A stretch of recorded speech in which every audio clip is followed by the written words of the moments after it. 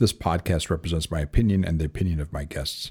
This is not medical advice, and I am not establishing a patient-physician relationship with any listener. The content here should not be taken as medical advice. Content here is for informational purposes only, and because each patient is so unique, please consult your healthcare professional for any medical questions you may have.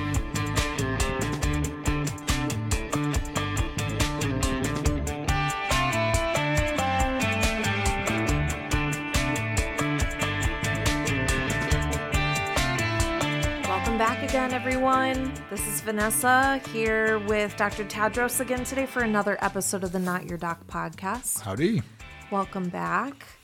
We're here today with Dr. Tadros and Seth, and we're going to get right into another medical topic today. I feel like we've gotten a good string of them, Dr. Tadros. We're really cashing in on your internist thought process in your blog. I think I'm spent. Whenever we get to somewhere 20 podcasts, that's all I know, and I will not stuff my brain with any more. We're gonna have to get some real practitioners. We made it through episode 7 of the second season, and now you're out of thoughts. I don't believe it. I've run out. We're gonna get some real experts on in the near future here. Yeah, looking forward to that for sure. So today is going to be an interesting topic. I'm looking forward to this because this is something, I'm pregnant right now. And I've had lots of lab tests recently. So, I'm looking forward to talking about this. So, we're going to do an overview of common lab tests, and we're going to learn what our lab tests say about our health. Yeah. So the majority of the tests that we're going to talk about today are blood tests. So I kind of want to just start with just like a couple of big picture understanding things for those of us who did not go to 4 years of medical school and then residency and then have 30 years as practitioners. So, Dr. Tadros, what is blood? Yeah. So, whenever you cut yourself on the playground, that red stuff that pours out of your knee or other whatever than gushy, squishy, disgusting, metallic tasting. Those are like the only major descriptors. So you must have had some blood in your mouth. Yeah, blood has a special taste in your mouth, and whenever you poop it out in your stool, which is not normal, especially if it's from upper. It has a special taste then, or special smell, special smell, not a special. No, do not taste your blood in your poop. Okay. But anyway, seriously. But no, blood is not exactly what it seems. Blood looks red whenever it comes out of your body, whenever you donate blood or whenever you give blood in small tubes for your blood tests or whenever you bleed on the playground. So blood typically looks red, sometimes bright red, sometimes a little darker red, but it's red. But it's made out of many, many components. And we're going to kind of break down some of the components and talk about what it is. Blood is the main transport fluid liquid in your body. Okay. I mentioned way back with hypertension. We have a closed, unlike mollusks, unlike clams, and That's right. which has an open circulatory system. Somewhere in high school biology or junior high biology. I just took zoology last year, actually. So I'm freshen up on the open circulatory system. So we have a closed. We're mammals. We have a closed. We're warm-blooded. Warm blood means we regulate our temperature, so we're warm-blooded. It's not necessarily just because we have warm blood, but we're warm-blooded. Yeah. We regulate our temperature no matter what the outside. We do it because we sit in houses. We do it because we put on clothing, but we also will shiver so that we can generate heat. But anyway, so blood is in our closed circulatory system. The main part of our closed circulatory system is our heart, and it pumps in these tubes, blood vessels, all over our body, and the blood comes back from where we sent it, whether it's anywhere from your top of your head to the bottom of your feet, and it comes back to the heart. So it kind of goes out the left part of the heart and comes back through the lungs. through the right part of the heart. So I won't involve the lungs right now. So blood is one of the main ways we transport stuff around our body. We can transport it through the electrical system, and we could transport it through our lymphatic system. But really, blood is the major transport medium to get things around our body. Sure. So it's a bunch of different things sort of dissolved in water, basically. That's right. Genetic material, nutrients, so proteins, sugars, fats, vitamins, and minerals, things that we get from what we eat. That's right. Or medications that we take. Hormones move through our blood, so insulin, cortisol, testosterone, estrogen. And of course, oxygen is carried through the blood. Big so deal. Deoxygenated blood is red, right? It's a little darker. It's a Darker little darker red, Yeah, and it's not. oxygenated blood is actually blue in our veins. Well, correct? no, actually, oxygenated is a little brighter red. Oh, okay. They're Well, both. They're see- both. They're going. Nothing's going to come out of our body that looks blue. If anything comes out of our body that looks blue, we're in trouble. But it's deoxygenated is a little more blue, a little more dark. It's a little darker. Okay, gotcha. Red. But yeah, nothing that. Bright red And, versus yeah, and whenever we draw blood, when we give blood to the Red Cross or you draw blood to check your blood levels of whatever, we're checking in the veins. Yeah. So these are happy to be blood coming back to the heart. So this Yeah, so it's deoxygenated. So that's about as dark as it gets in a normal, healthy person. Gotcha. Okay. So, knowing that all of those different things are carried through the blood, what kinds of things can affect what's in our blood? So obviously what we eat, right? That's right. Infections, so illnesses, viruses. Bacteria, fungi, spirochetes. You never heard of spirochetes. Nope. Parasites. So all sorts of interesting stuff can cause. Blood is sterile, by the way. Before we go too far, blood is perfectly sterile, like the inside of a potato. People don't know this. This is what they should talk about whenever we're in junior high and stuff like that. Yeah. So the inside of an apple that's inside a potato are sterile. This is how in the old days. This is how they used to figure out culture-wise. This is what you used to do. But anyway, so our blood is sterile. If we do get bacteria in there, for instance, brushing our teeth, we can spread a little bit of bacteria from our mouth into our bloodstream. But we have white cells that pick them out very quickly, so it doesn't circulate for very long. But really, our blood is sterile. If you take our blood out of our body and put it to sterile tubes and put it onto sterile petri dishes where they grow stuff out, let's pretend nothing should grow out, essentially. Yeah. Okay, interesting.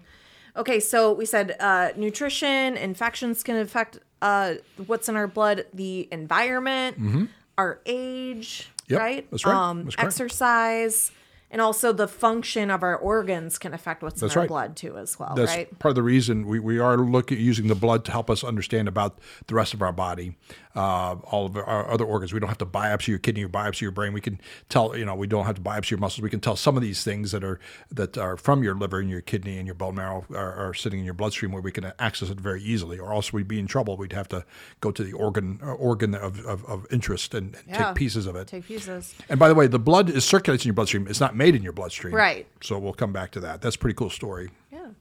So, that kind of leads into the next question. So, why are labs a routine part of testing for diseases? Even if we're not looking for a specific bloodborne infection, we're looking for, we want to see how our liver is functioning, or our kidneys, or our metabolism, that kind of thing. Why do we go to the blood? Yeah. Unfortunately, well, there's a bunch of reasons. Number one, right now we have to, the way that we do it now is the way we've done it for decades, is we have to put a needle in you. In order to, this is the standard blood test, like your blood sugar and kidney and liver numbers and stuff like that. We typically have to either prick your finger, which is not a blood vessel directly, but small vessels, capillaries, and take it up into a small tube and then run a test. Or more likely, they're going to take a bigger needle and put it in your arm and use some vacuum tubes to suck out blood and then send it for testing. So blood, that's how we extract it from your body. Either finger prick, which is not the standard way for lots of blood tests. It's a good way to get just something like blood sugar or creatinine, kidney number. But the major way that you typically have seen your family or parents or whatever is that they stick it in your antecubital fossa, which is the inside of your elbow, not the elbow, the pointy side, but the other side of the pointy side. And then it's hard to do it without, I need to wave my hands more. Maybe they can see me through the podcast. But anyway, they draw it up, and that's how the blood is obtained. And you could be fasting or non-fasting. You can take medicine or not taking medicines. There's different conditions, different reasons to be fasting or not fasting, or have taken medicine or not taking medicines whenever they draw blood, depending what the doc or nurse practitioner or physician assistant is trying to ascertain. But it's kind of like a biopsy. It's kind of like a snapshot of what's happening in your body for that moment, essentially. Sure. Mm-hmm. Yeah. So as you said, so many things are communicated through the blood about our health, about the way our systems are functioning. It's kind of the best way to get an idea, a snapshot, if you will, of what's going on in the body. So today you're going to take us through the most common lab tests that are going to be ordered by our doctors. Most of these are blood tests. We'll talk about urinalysis as well, which is obviously an analysis of your urine and not blood. But I've asked Dr. Tadros to sort of like slowly go through these for us, because these are going to be some words that we haven't heard before, some phrases and terms that might be new to us. I'm absorbing this as fresh information, just like all of you listening are as well. So, Dr. Tadros, will you tell us about each of these tests and why our doctor might order one?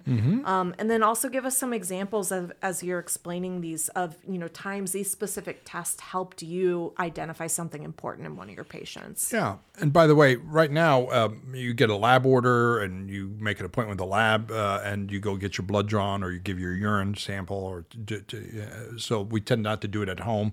Eventually, we're going to have, right now we have continuous glucose monitors, which is another way of looking at, but we're going to get more and more data, more and more real-time data, just like you can wear a pulse, you can check your pulse or oxygen on a watch. We're going to get Sleep more and more patterns, data. that kind of That's stuff, right. yeah. That's right. So we're going to get more and more data. It's in real time. Multiple times a day, maybe multiple times an hour, even to give feedback to. Well, if I eat a potato, what does that do to my sugar? What does that do to other my insulin levels? So we're gonna get more and more data that's going to be more easily available at home, essentially. Sure. Through some of these wearable technologies. That's right. In the It's very future. cool. Yeah, that's going to be very cool stuff. So, and a lot of times whenever you go to your patient portal, this is you see a physician or nurse practitioner.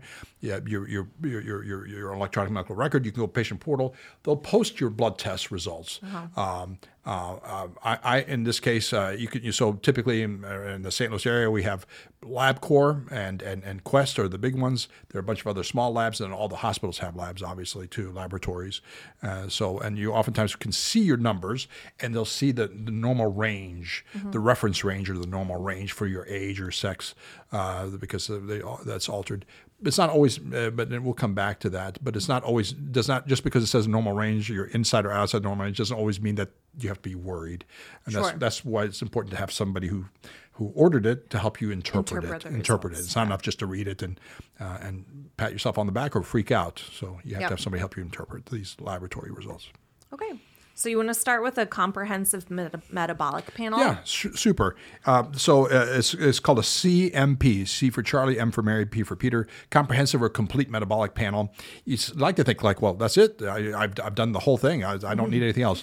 This is only it's a set of individual blood tests that's in a panel that helps tell you about your blood sugar, your sodium, your potassium, your carbon dioxide. What do you mean when you say panel?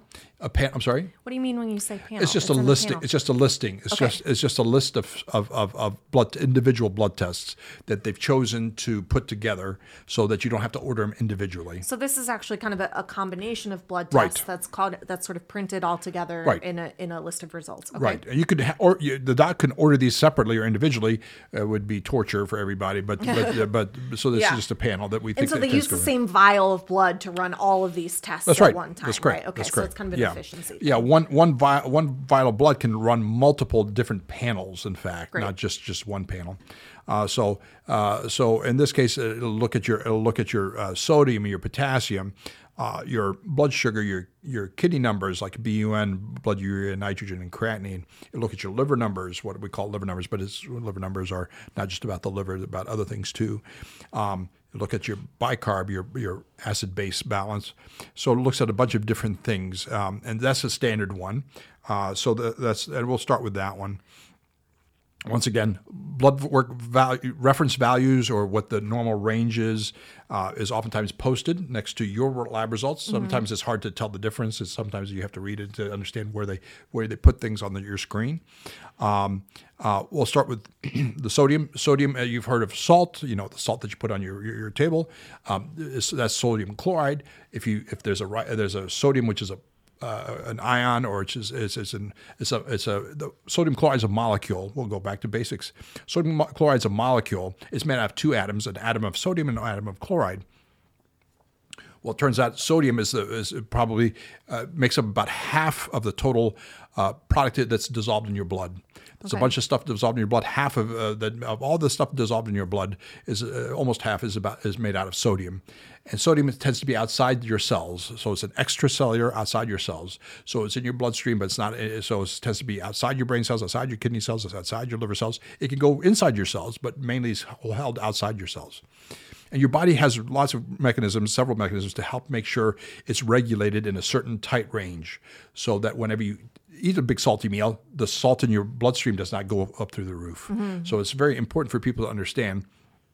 They said, well, I'm swollen in my legs. I need to check my salt levels and stuff like that. Even if you're eating a lot of salt, even if you're retaining a lot of fluids, it does not necessarily show up automatically as a high sodium. So people, just because they hear sodium and they hear edema or swelling, it does not necessarily mean that your sodium is high. So the alkalinity in our body kind of has a homeostasis, like a kind of a balance point that it stays at. Salinity. Yeah, you said alkalinity. Yeah, salinity. Not alkalinity. That's right. Yeah. So that's correct. And that's the whole body is a homeostasis is just a way of keeping something in a certain range, a balance. So a certain balance. And it turns out that your body, your brain, your enzymes, your proteins work within a certain range of everything, whether it's pH or acidity or alkalinity, temperature, all that stuff like that. So your body is a big homeostatic mechanism, and there's trade-offs. Sometimes there's trade-offs. In order for you to live, we trade off certain things, and that's where sometimes disease enters whenever you can't keep homeostasis with the normal body responses. Sure. So sodium is in your foods. Sodium comes out in your sweat. Sodium comes out a little bit, comes out in your urine. Some of it comes out a little bit in your stool. But sodium it tends to be conserved quite a bit because your body recognizes that old statement, water follows salt. So if you keep sodium in your body tends to keep water in your body. Water in your body as part of plasma and serum in your bloodstream. Water in your body, especially in your cells. Brain cells, liver cells, kidney cells, all those cells. So that's a very important thing. Sometimes we'll see low sodiums whenever you get rid of sodium, either you've not had very much sodium. So some people are very restrictive on their sodium diet, low sodium diet, and they will actually have low sodiums because they have not, their body loses a little bit of sodium and it tries to hold on to it whenever it notices that you're not drinking or you're not eating much salt. But sometimes I've had some older folks that whenever we tell them, hey, your salt, reduce your salt because it helps your blood pressure, and they are so restrictive that their salt drops, their sodium drops, their sodium levels. So that's an important thing to recognize. Sometimes it's a decreased intake. Not usually that. The next most likely thing for what I see in my practice is that they're on a diuretic, something that gets rid of salt to help get rid of water. So if we force your kidneys through a diuretic, Lasix or hydrochlorothiazide or chlorothalidone, if we force your body to get rid of salt in your urine, excess salt, then water, you tend to pee more. That's how a diuretic works. A good chunk of these is that they get rid of salt, not through your skin, with the sweat, but through your kidney. Then you end up peeing more, so you end up losing water weight. And in fact, in the old days, this is how wrestlers made weight and bodybuilders to get their skin tight on their skin, stuck. So they dehydrated themselves, and wrestlers in high school and stuff would get into trouble. They would get severe problems because they would sweat themselves and they'd take diuretics. They'd sweat themselves in plastic workout gear. They call it cut weight or make weight and stuff like that. So make their weight class, and so they got into a lot of trouble. So nowadays they test the osmolality, the specific gravity of your urine to make sure that you're not dehydrating yourself, so that you have to have a certain range for these people not to cut. You could cut easily 3-5 pounds easily within a few hours of taking a diuretic, and you could cut 10 pounds literally just losing water weight by trying to sweat it off and diuretics. Sure. So these people, the salt may be altered. So that's the first thing. Decreasing unless you're severe salt restriction, you won't see the sodium in your blood be altered. So can't go by that. Potassium is the next one. You've heard of potassium because people get leg cramps. So potassium is intracellular as opposed to sodium being mainly outside the cells in your body. Potassium is mainly inside the cells of your body. And potassium is important for a lot of things, muscle function, nerve function. And potassium is also whenever you can, if your blood level of potassium is too low, oftentimes it's because you're on a diuretic. That's one of the things. So a lot of times whenever people are on diuretics because of heart failure or because of blood pressure, we actually have to give them potassium so that they don't waste too much of the potassium in their bloodstream. So good. Potassium is also highly conserved. Your body has a mechanisms mainly through the kidneys to conserve potassium. Potassium is important for your heart function, electrical activity in your heart. In fact, some people with very high potassiums and kidney failure, very low potassiums, and with diuretics can have arrhythmias and death specifically from alterations in potassium levels. Are these all electrolytes? That's right. Okay. Kind of like your battery, Okay. juice and stuff like that. The chloride is you've heard of potassium chloride, you've heard of sodium chloride. Chloride is not as important, but they do report it out. It's not as important, so I'll skip over it right now. Bicarbonate, you've heard of sodium bicarbonate in your pantry. Bicarb is part of the acid base. So this baking is soda. Yeah, baking soda. So this is part of your acid base in your body. You have multiple things that control your acidity or your alkalinity, your blood pH, your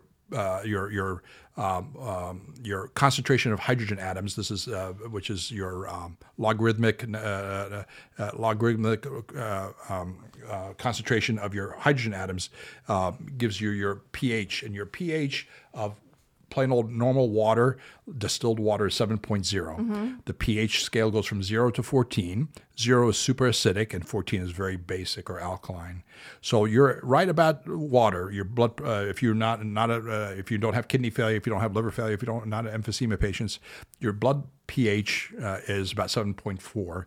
So it's almost 7.0. So it's just slightly more basic than water. Okay. And so the bicarbonate helps us understand it's not you can't calculate directly from the bicarbonate what your pH is, but you could tell if your bicarbonate is low that there's some acidity in your body that your bicarbonate had to go neutralize in order to keep the pH close to 7.4. Okay. So that's how. So if it's low, if your bicarbonate is high, that means that you have some extra alkalinity in your body.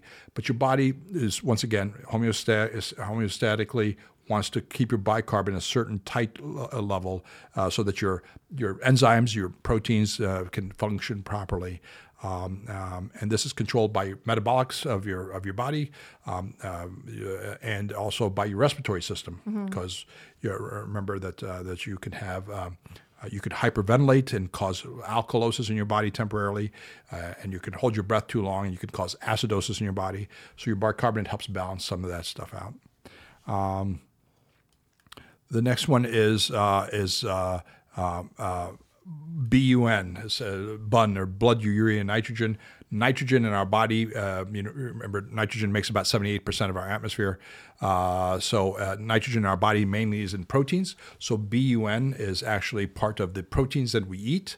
So this is waste product. This is coming out, eventually will come out in your urine, but this is in your blood right now. So BUN, blood urea nitrogen. So nitrogen is in a form of molecule called urea. It's a waste product for our needs, but that helps us understand a little bit about your protein metabolism. If your BUN is high, it's either because you're having a big protein, you have a lot of protein in your diet, or you're dehydrated. This is one of the things that we can see with dehydration. So that's one of we'll call it kidney number. The other main kidney number is your creatinine. People hear about creatine, which is the powder that weightlifters use. Yeah, to build muscle. That's right, creatine. And creatine is not what this is. It's called creatinine. And creatinine is also a waste product from our muscle, but it goes mainly through our kidneys. And so this is what we call these BUN and creatinine are both kind of our kidney function numbers. Mm-hmm. Kidneys also affect a lot of other things, but we'll call these our kidney function. And creatinine is also, this is how much our ability to get rid of waste products. This is liquid waste. We have volatile waste that we breathe out. We have non-volatile stuff that's we pee out.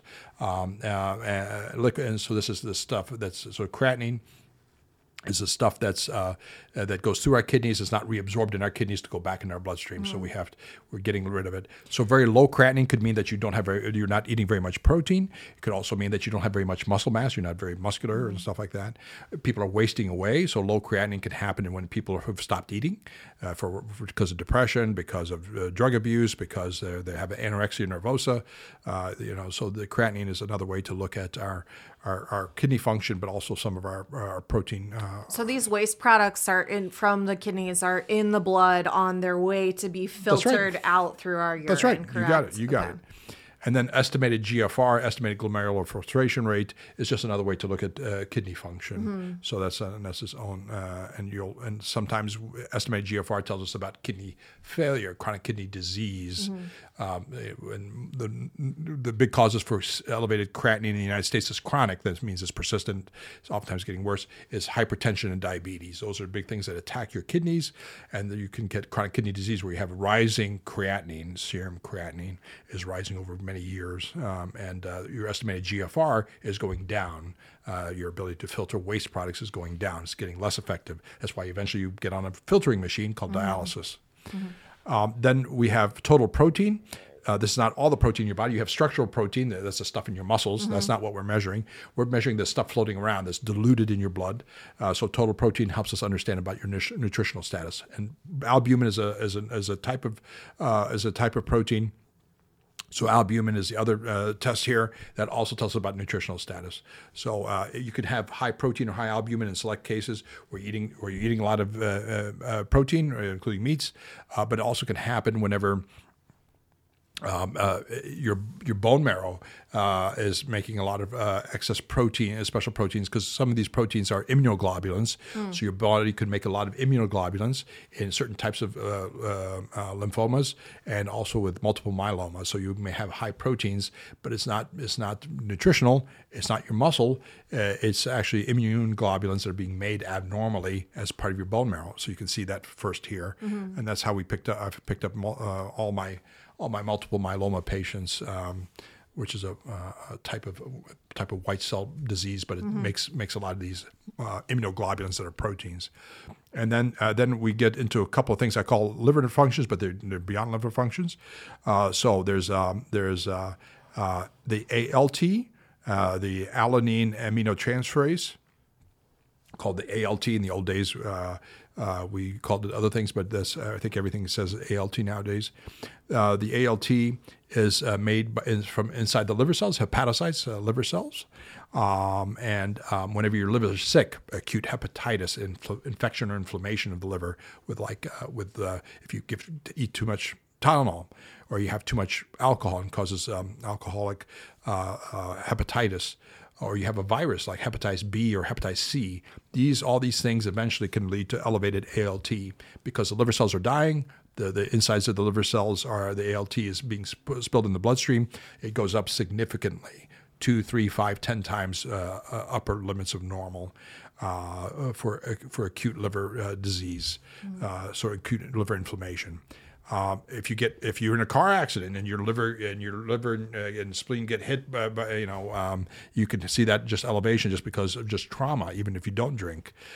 So that's one quote unquote liver. That's mainly for the liver. So we don't see that very much elsewhere. Then there's a sister compound called AST. The first one's ALT. Next was AST, the aspartate aminotransferase.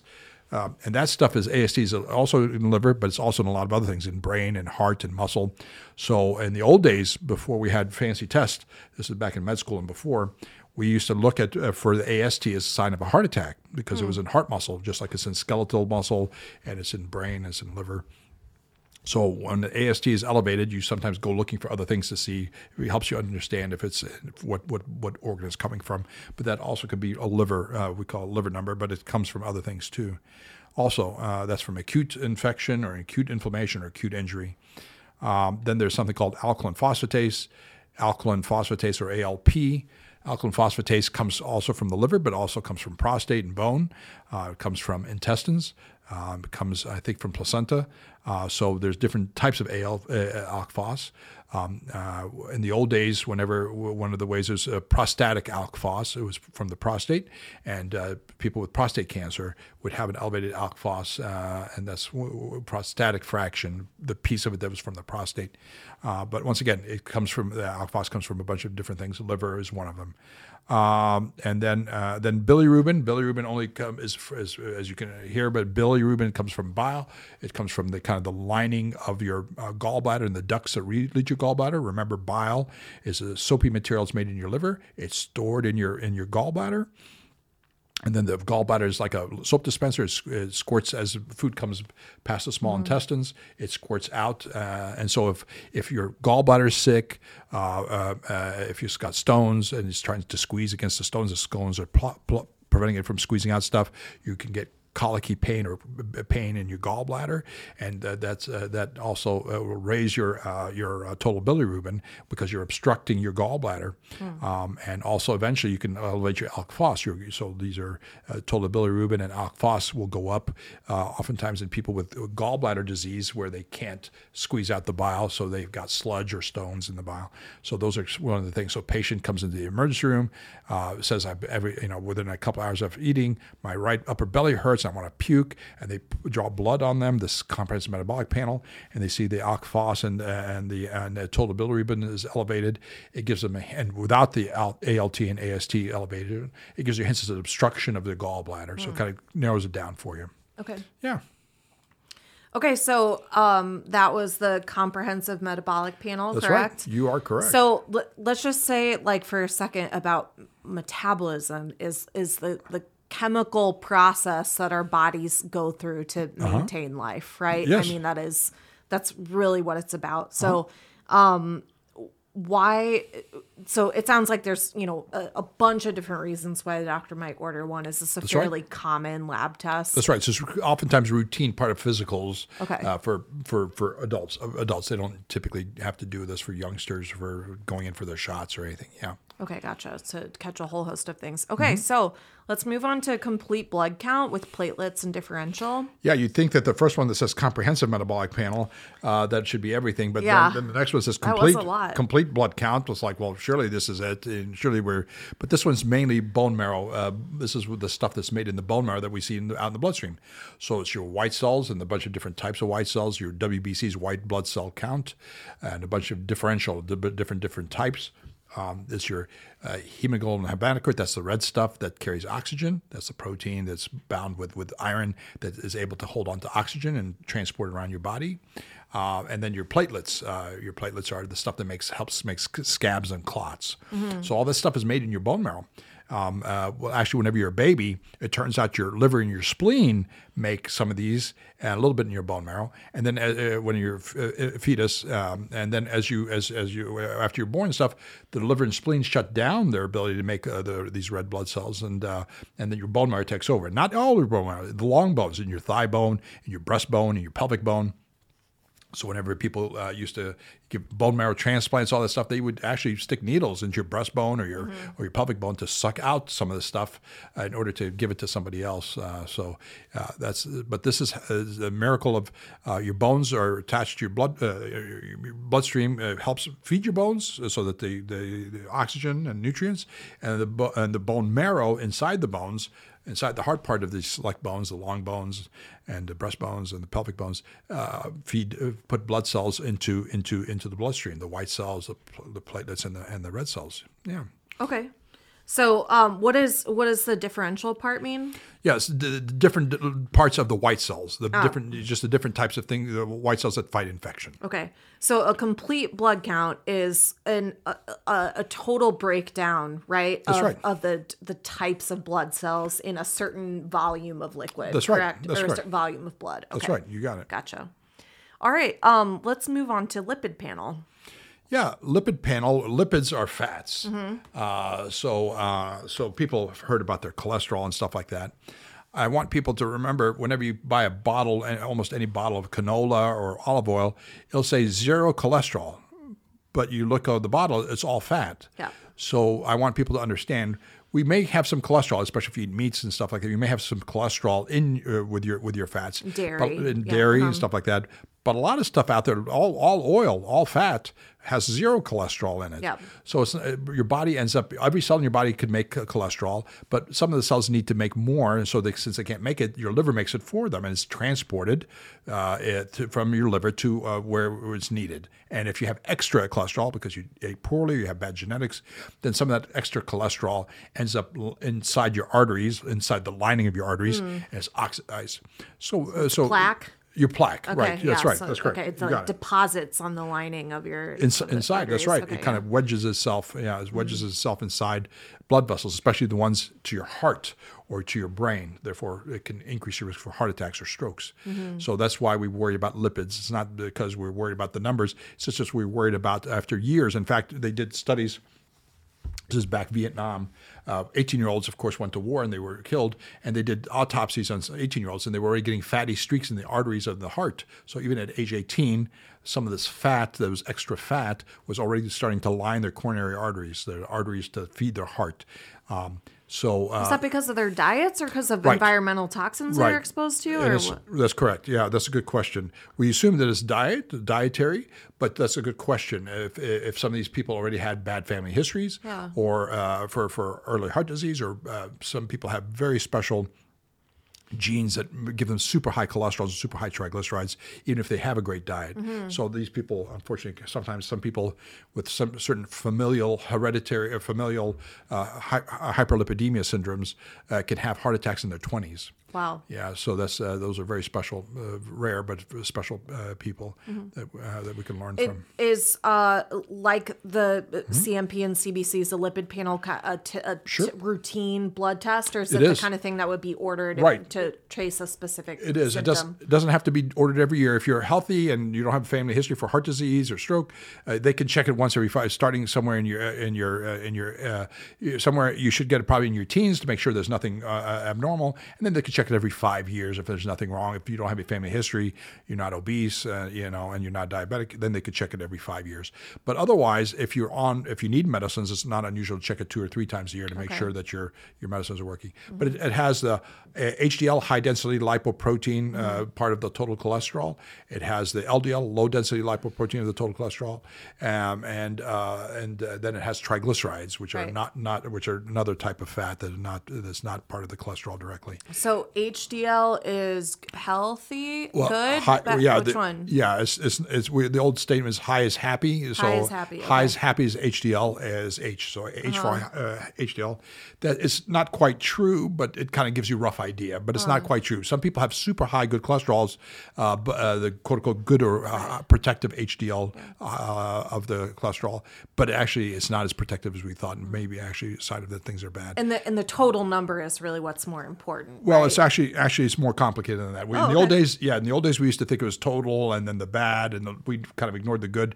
But then we recognized that the good has protective properties. Then we realized that there's different types of good within the good. Then there's different types of bad within the bad. Right. And so it becomes much, much more complicated. In fact, people can get separate. We call them lipidologists. These are the cholesterol and fats people. Wow. They could be primary care doctors that get extra training, or they could be cardiologists that get extra training. And it's a whole field by itself of kind of a subspecialization. But yes, and so when people say my cholesterol is 220, so what they're saying is that that their cholesterol level, that's a total cholesterol, CHOLESTROL, total cholesterol is 220. And then there's depending on the age and depending on also disease states. So if you have if you already had a heart attack and you're 45, they're going to want your cholesterol much lower than somebody who has no heart disease. So that's the problem whenever it comes to looking at the normals on the side, because the lab doesn't know what cholesterol medicines are on. The lab doesn't know that you had a heart attack or stroke. Sure. So the lab will just put something up there that's roughly correct for most people who are heart disease free. But the targets are very important. Oftentimes it's diet and exercise is important, and then oftentimes lipid-lowering agents like statins, like the Lipitors and stuff like that, is manipulated. It becomes very complicated because your weight alters your lipids. If you're dieting, if you've been fasting and before the blood tests are not fasting, if you're diabetic, so all sorts of things affect your lipid panel, and it's much more complicated than just the old-fashioned total cholesterol. And here's your good cholesterol, bad cholesterol. Here's your ratio. Yeah. Okay. Yeah. Triglycerides, we want to keep relatively low. Yes. Right? Yeah. High triglycerides is not a good thing. That's correct. So high triglycerides we kind of underestimate, but it probably is a kind of it's probably a canary in the coal mine whenever it comes to people that have high triglycerides, borderline blood sugars, or overweight and stuff like that. Then we start worrying that these people may be pre-diabetic, et cetera. But the quick answer is yes. So we don't want to ignore the triglycerides. We don't want to ignore the bad cholesterol, the bad portion of the total cholesterol, the LDL cholesterol. We don't want to ignore an HDL, the good cholesterol that's too low. So all of them matter. Right. It's more complicated than just hitting the targets. But in terms of numbers, if you had a heart attack and stuff like that, that's why you need good primary care and good cardiologists oftentimes to help with some of these things. Not everybody can tolerate statins, for instance, and it gets complicated very quickly. Yeah. Okay, so next we'll move on to prostate-specific antigen. Obviously, this is a test that works on biological males, right? Right. That's right. So talk about that test, please. Yeah, the PSA, or prostate-specific antigen. They came out a few years ago. The U.S. Preventive Task Force and some other people said, stop ordering it. Stop ordering it routinely. You order it if somebody has symptoms and stuff. But we don't have good screening tests for the prostate if we don't use that one. The problem with the PSA, and the PSA, the prostate-specific antigen, prostate is at the base of your underneath your bladder, between your bladder and the penis for men. That's the only place it should be. Is the prostate? It's about whenever it's not enlarged, it's about the size of a walnut. It could become much more large. It could become 3, 4, 5 times bigger than a walnut. It could be massive and obstruct your outflow of your urine from your bladder to the toilet. But the prostate-specific antigen is made by healthy prostate tissue, enlarging prostate tissue, and cancerous prostate tissue. So that's part of the problem. If you after sex, it can go up. If somebody touches your prostate as part of a rectal exam, it could go up. If after masturbation, it can go up. And if you have a prostate infection, prostatitis, it can go up. And if you have prostate cancer, it can go up. So a lot of stuff makes the PSA go up, and that's part of the problem we run into. We have lots of guys that end up seeing urologists because of temporarily elevated PSAs that tend to go get better once the infection is gone or they haven't had sex. Even riding a bicycle can potentially raise it. Actually, mechanical manipulation of the in and around the prostate. So it's kind of tricky number to interpret. And so we tend to have repeat numbers from the same type of lab. If you go to Quest Labs, you tend to want to go back to Quest over months to years. If you go to LabCorp, if you go to Mercy or BJC, you tend to want to go to the same lab because the different reagents, the different techniques can make it just. You can check at 3 different places in the St. Louis area and get 3 different numbers. Not that far apart, but enough to you would notice. So that's the problem we start off with. So oftentimes the PSA we typically start African American men have prostate cancer earlier. We probably should start checking at 45. Some men who've already had prostate cancer because their dad or uncle had prostate cancer may have to have it even earlier. Caucasian men typically 50 and above. It's usually an annual test if you are getting it checked. Once again, there are several organizations that come out and say, stop checking it. We're getting a lot of false readings. Right. We tell you that there may be cancer or it's elevated, and they biopsy you and put you through a pine, and there's no cancer there. So that's part of the reason what's happened. It's not that we don't pick pick up cancer, so we pick up everything else. Sure. And therefore, we just spend a crap load of money on people. So that's a good example of how, some of a lot of testing, a lot of information is not always That's good, correct. Yeah. right? In fact, I tend to want to have tests and then disregard it if it's negative or if it doesn't make sense and stuff like that. But economically, and this is what happens. This is how we run up a big bill in the United States and the world, is that we get lots of fancy tests and we end up having to send people. I can't figure it out, so I may follow them for a few months, and I eventually send them to a urologist, which is more expensive. Then it's more tests, follows them, stuff like that. So things ratchet up very quickly without any cancer, without having stuff like that. And then there's a question about how to treat cancer once you have it, right. And so. Yeah. So is prostate? I mean, this is outside of the routine testing, but is prostate cancer one of those things that we are in search of better diagnostic tools? Yes. For? Yeah. Yes. Yeah. It's we need. We have better prognosticators, so not everybody who gets prostate cancer has to have surgery or radiation or chemo or anything up front. And this is so that you have it now. We're getting, in the last decade, 15 years, we have better prognosis. Once you get the PSA, that's a start. But then there are other tests, urinary and other blood tests potentially, and scans to help us understand the aggressiveness of the cancer. Can we just let it there? And nobody wants to ever hear that they're going to let the cancer grow in you.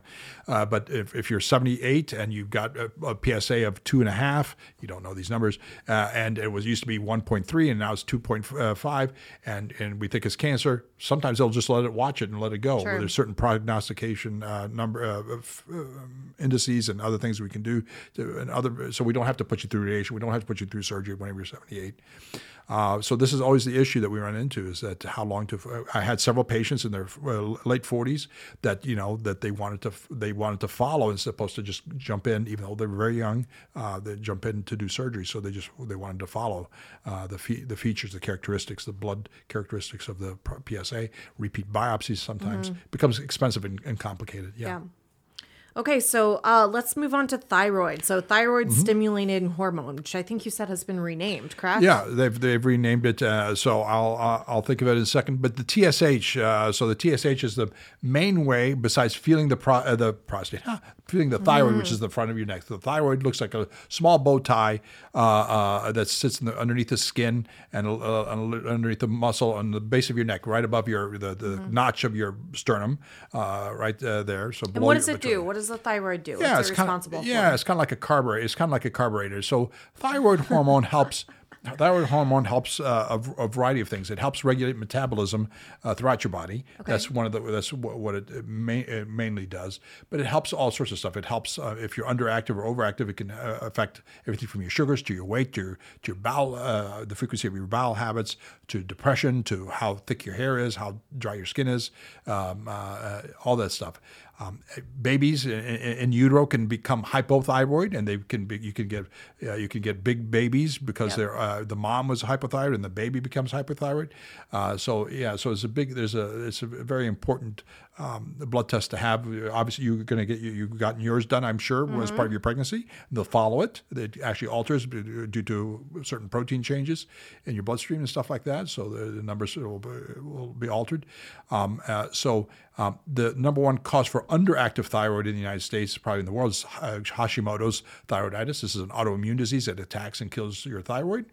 Then these people will have to have thyroid replacement by mouth pills that they take for the rest of their life. And you can get blood tests to make sure that they're in the right range of TSH, the thyroid stimulating hormone.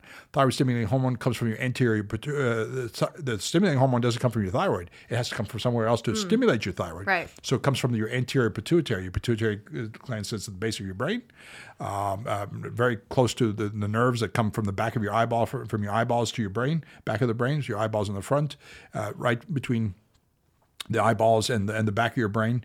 There's the optic nerves, and they cross right next to this pituitary gland, and the pituitary gland pushes out the TSH, and the TSH talks to the thyroid, and the thyroid makes T4, makes a bunch of other things, but it makes T4. And if there's enough T4, then it feeds back to your brain and says, okay, this level of TSH is fine.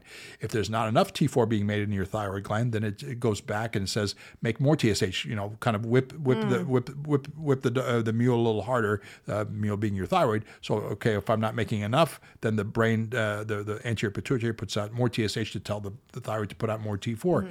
If there's too much T4 being made, hyperthyroid, then it feeds back to the brain and says, slow down the TSH. Don't give me as much TSH. So the TSH may go down below the normal limits.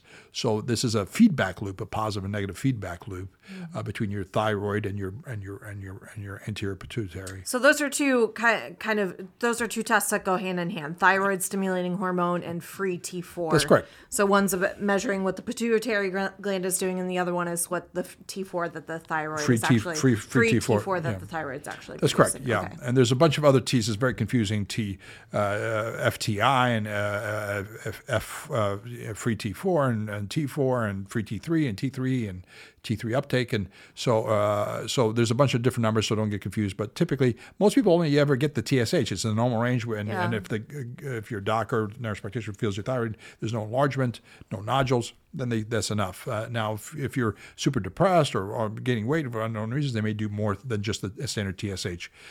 So that's important to know. There are practitioners out there. There are integrative medicine doctors and functional medicine doctors that believe a lot of your problems are due to your thyroid, and they'll do big panel of thyroid stuff and things like that. And they see things differently than what the typical endocrinologist who trained me sees and stuff like that. So they do see the world differently, and they treat you differently. Yeah. Okay, so I think that about does it for some of these routine lab tests for blood. We're going to talk about urinalysis with microscopy. So talk to us about that. Oh, by the way, the TSH it's an old name. It's called thyrotropin. The thyroid stimulating hormone that comes from your anterior pituitary is called the thyrotropin hormone, and but it still starts with a T. Anyway, I know it's kind of it gets confusing, some of these terminologies. Yep. All right, good. The urine analysis. So UA, or urine analysis with microscopy. So you may see sometimes in the doctor's office, urine, we do a bunch of stuff with urine. You can get it at home for pregnancy tests. So that's not a urine analysis, but you can use urine for a pregnancy test. You can use urine to check for something, a special type of protein that may be in excess in poorly controlled diabetics, microalbumin. So you can check urine. So, but the urine analysis I'm talking about, you can see sometimes done in the doctor's office and sent off for the rest of it.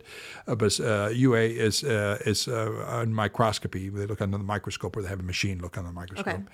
But the UA has appearance. If it's cloudy, or turbid, it looks cloudy is turbid. If it's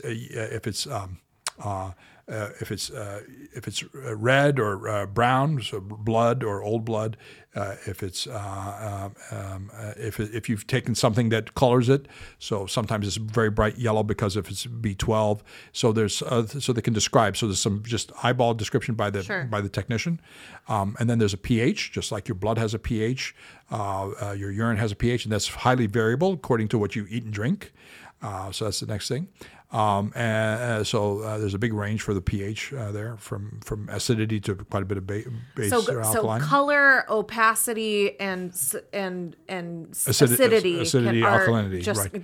Those characteristics tell you something about the waste products that are coming out. That's right. Okay. Yep, that's right. Right. And then we have if you see intact red cells in the urine. So red cells are not supposed to be in the urine at all. So intact red cells tell us that it could come from a bladder cancer where it's leaking, or it could come from the kidneys. So intact red cells, if they're broken up, so it'll be hemoglobin. So whenever you break up a red cell, the inside is called hemoglobin. So that also tells you that the red cell may have been ruptured because of the pH, or may rupture because it came through the kidneys and it was shredded on the way out. Mm-hmm. So it gives. So when you say red cell, is this blood in the urine? Right. Or So specifically the red cells that carry oxygen. Yeah. Right. We'll talk about it. Mm-hmm. All right. So it would be unusual for those things to make its way into your urine. That's right. Okay. So microscopic hematuria, hematuria is blood in the pee, and hemoglobinuria is broken up blood cells in the pee. These are red blood cells. Yeah. So those tell us something, and those are that they may not be that's not normal. Accurately filtered out by the kidneys or processed wherever they're supposed to be. Okay. That's right. So if you have microscopic hematuria or blood in your pee, even if it's not visible, it's microscopic, is It's microscopic. You can't see it with your naked eye. So they see red cells. Then that tells us that we have to go investigating. Oftentimes, they have to look for stones or tumors if you have red cells in your urine. Yeah, Okay. even if you don't see it. That's an important. Just like a lot of blood tests, we don't want to wait until you have symptoms of a kidney Right. cancer or bladder cancer. Right. So that's one of the things that's probably 100%. No, probably 80% of the bladder cancers, 80 or 90% of the probably 100% of the bladder cancers, and probably 80% of the kidney cancers we found through microscopic hematuria. Okay. Yeah, That so you've got yeah, come yeah, through yeah, that. that's Okay. right. Yeah, we found out, and we sent them to urologists and who looked up the bladder and looked up the kidneys and found it, the cancers. So intact red cells, ruptured red cells, then white cells. So white cells, leukocytes or white cells, that tells us potentially it's infection or inflammation somewhere in the tract. The upper tract is the kidneys, the lower tract is the bladder and the urethra. So that's, and then within the white cells we can have nitrites and leukocyte esterase. So nitrites are released by white cells that are fighting infection. So nitrites are kind of pretty specific that there's an infection going on, and leukocyte esterase may or may not be positive if there's an infection, but Right. it also comes from white cells being there. And then glucose. Glucose is, if you have sugar in your urine, tells us that it's not normal.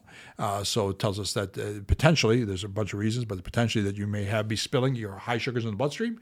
Your body can't handle it, can't get rid of it, tries to get rid of it in the toilet, and so it puts it in your urine. And so some people have lots of urination because as your sugar leaves your body, it pulls water out through your pee. So you pee a lot of sugar out, Right. but you're also peeing a lot of water out. Which is the way that some childhood diabetes That's right. is identified, That's exactly. right? So DKA, diabetic ketoacidosis. These kids are losing weight. These are kids that don't know that they have diabetes, type 1. They don't know that they're deficient in insulin. And All of a sudden they'll think they'll they have lose weight. or think they have a urinary tract infection, or be Right. wetting the bed when they don't usually do That's that right. kind of thing. They can Yeah. be getting up at night to pee and stuff like that. They're losing weight because they can't hold on to the calories. They don't have insulin to help them hold on to the calories in their body. And because the calories are leaving their body in terms of sugar in their urine, it drags out water. These kids become dehydrated, so they end up in the ICU, in the ER, and the ICU yeah. to start insulin and get hydrated again. Yeah, that's right. And then we have bilirubin in your urine. This is a liver product. So once again, if your liver is sick, you have excess bilirubin in your bloodstream. Your body can't handle it. It spills it out. Just get rid of it out from your body.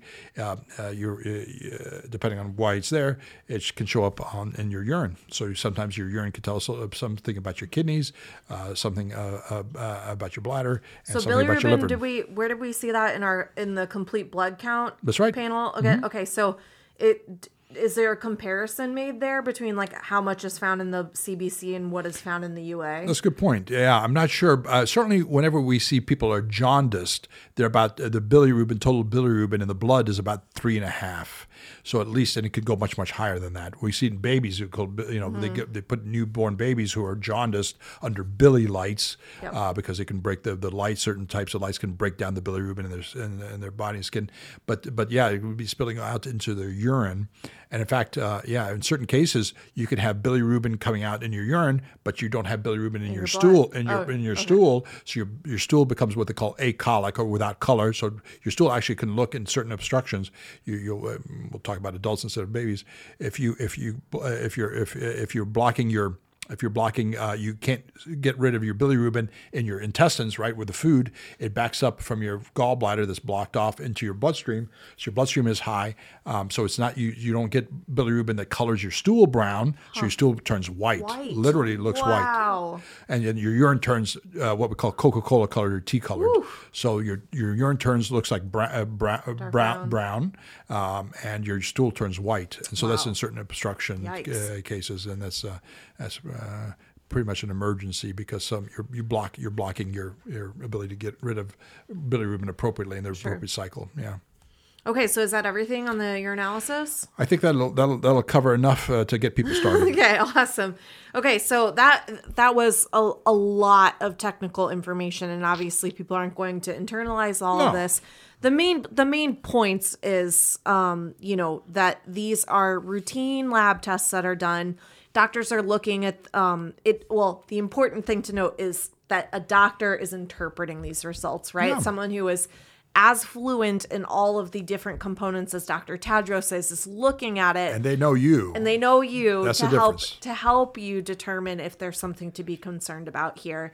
You can't just rely on the, the normal ranges that show up in your MyChart when you get the results. That's from, right. And with, healthcare transparency laws now, it's definitely possible that you're getting lab results in real time with your doctors getting them too. And so that they don't have a chance to interpret it or that's right. inform you about it first. I'm glad you pointed that out. I'm sure there's some policies. Everybody makes their own policy on how to release test results, whether it's mammograms or stress tests and stuff, or pathology from biopsies. But oftentimes with blood work and a lot of these things now, x-rays and everything, sometimes you're seeing it before the nurse practitioner, nurse, doctor is seeing it. So a lot of people are freaked out, calling them urgently and stuff like that. So, and you always check what your policy of how they release it, because it is up to the doctor's office or who employs your doctor, the medical group that has a set policy on how to release data and stuff like that. Always know what should be coming back. Because like you've heard me say before, some things don't come back right away. They come back as partials sometimes. Sometimes they won't release everything until everything's back. Sometimes they send you partials, so you may have to look 2 or 3 or 4 or 10 times waiting for each piece to come back for whether it's this or other tests that we haven't talked about. Yeah. Right. Okay, so again, we always want to leave it with practicals and like what this information is supposed to help empower our listeners to be able to, take control of in their own healthcare stuff. So a couple of questions related to that then. Should I ever request a blood test if my doctor doesn't suggest one? You always ask. I mean, I have no problems. People say, I've had patients say, hey, I want blah, blah, blah done. I said, well, we did it last time. Well, I feel better if I see it. And a lot of times it's not necessary, but some people feel more comforted because they've seen other things in other relatives or friends where they caught something. So part of it is to figure out why the doctor's ordering or not ordering something. Sure. Some things are, like you said, are not recommended. PSAs are not recommended to be routinely done once you hit a certain age anymore. That's why you have to talk to your doc about your risk factors, et cetera. So you please ask. This is what frustrates me the most is that I want patients to have an idea about their body and what their tests are and what they're interested in as they go in. So it could be an intelligent conversation instead of you're on the receiving end of a hose of a fire hose of information, a fire hydrant of information that you don't understand, you don't know about, you don't understand. But you're the one who has to pay for it. You're the one who has to go to the test, whether it's blood test or whatever, and you don't know what it means, and it doesn't necessarily answer all the problems that you were worried about. So people either have signs or symptoms of something, or they're worried if they're going to have signs or symptoms. Yeah. I may get a heart attack like my mother did at age 48. Right. So so I want people to the interpretation, and it's the interpretation of any test, doesn't matter blood or anything, is vital, and it needs to come in context of who you are, right? So it's a big difference. Yeah, big difference. Yeah, absolutely. You touched on something really important there that we covered in our low back pain discussion. We were kind of discussing, how to get a symptom treated to figure out what's going on, and that is, the importance of managing your expectations going into any kind of appointment. And a big way that you can do that is to come in with an intention that makes sense for the appointment. So just like you said, I either want to prevent something from happening or I want to know if something is happening. Right. And then some of these tests might be ordered to help to flesh some of that stuff out. That's right. This is there are reams and reams of other tests that can be ordered for all sorts of conditions, all sorts of signs and symptoms. This is a typical stuff that if you don't have many signs or symptoms, this is kind of quote unquote routine as part of a physical for a typical middle aged to older adult. That these may be something along these lines that you may be getting and stuff like that. If you have something more specific, then there's textbooks worth of other stuff to be ordered, and in terms of just blood and urine and other. Body fluids. Yeah. Absolutely. Okay, so one more question I think that's going to be relevant to people listening. Are my lab results relevant to all of my doctors? Should I keep my own copies of lab results to share with different providers? Yes. A lot of stuff is available online, but sometimes you want to get something from 15 years ago and they've decided that they don't have to hold it. For legal purposes, they don't have to hold everything. It takes up space. Fortunately, electronic space is very cheap. But sometimes if you've changed doctors and you change electronic medical record systems and you go back and say from 5 years ago, the doctor doctor says, they'll have records, but they may not have everything that you want the way that you want it. So I would ask people to either keep an electronic version of it or print it out and keep it like you do the old days in files. Not every practitioner or wants to see your numbers. They just want to know something was done or somebody's taking care of it. They don't have to do it themselves. So not everybody's as interested as I am. I'm kind of a geek about. I'm a 10-tube Tadros. Yeah, somebody had a little. We couldn't tell at all that you were interested in the subject. Dr. Tadros. But I was but anyway. And we're going to that. It's going to be much more accessible, much less expensive when people can get their lactic acid levels and all that sorts of stuff, their postprandial sugars, after the meal sugars, and how their blood pressure does overnight. And we already have a good chunk of this data, and we're going to get a lot more. Yeah. It's very exciting time. Lots of data to crunch, and you'll have artificial intelligence and other people to help you interpret it and adjust your lifestyle, sometimes by the minute, by the hour, by the day, as opposed to wait 3 or 4 months or a year to see a doc to adjust something. Yeah, absolutely. Very cool stuff. All right. So thank you so much for going over all this with us today, Dr. Tadros. I mean, just kind of a quick recap. These are common lab tests that your doctor might order as part of routine, just a routine physical. They're normal lab tests to order.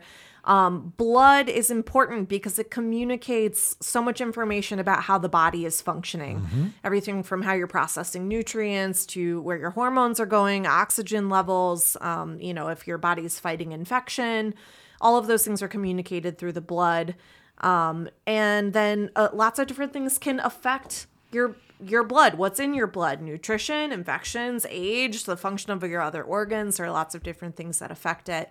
That's right. And routine lab testing can be a really important part of, just preventative screenings. That's right. For all adults, basically. Very good. Having a general working knowledge of how some of this stuff it is important. It's important to hear it. It's important to know. There are lots of great resources online. Of course, the Mayo Clinic you shared that with us. All the information you could possibly want to know about the specifics of how these tests work and what they're checking for. That's right. All of which gets covered in medical school and in residency, and doctors get trained on. So the most important part of getting these screenings and tests done is having someone that can interpret it, that knows you and can interpret it in a context that makes sense for you. Yeah. So I know people crowdsource everything. These are my numbers, or my doctor said this, and stuff like that. So it's interesting. Well, it's crazy, exciting times. A lot of stuff is, the hierarchy of the doc being at the top of the pinnacle of the mountain, drizzling out orders and drizzling out results and drizzling out has been on for quite a while, and so a lot of a flattening of the organization. There's very flat, very flat. Yeah. Okay, so once again, everybody, thank you so much for joining us on the Not Your Doc podcast. If you'd like to send in questions or get involved in the pod at all, you can always send us an email at notyourdocpod@gmail.com. You can also check us out on our website at notyourdoc.com. That's going to have Dr. Tadros's blog along with all of our podcast episodes. We've got a lot more to come for you this spring. Thanks for hanging out with us today, and Fun we'll times. be back. Thank you. Thanks, Vanessa. Thank you, Seth Gabriel, our producer. Yeehaw.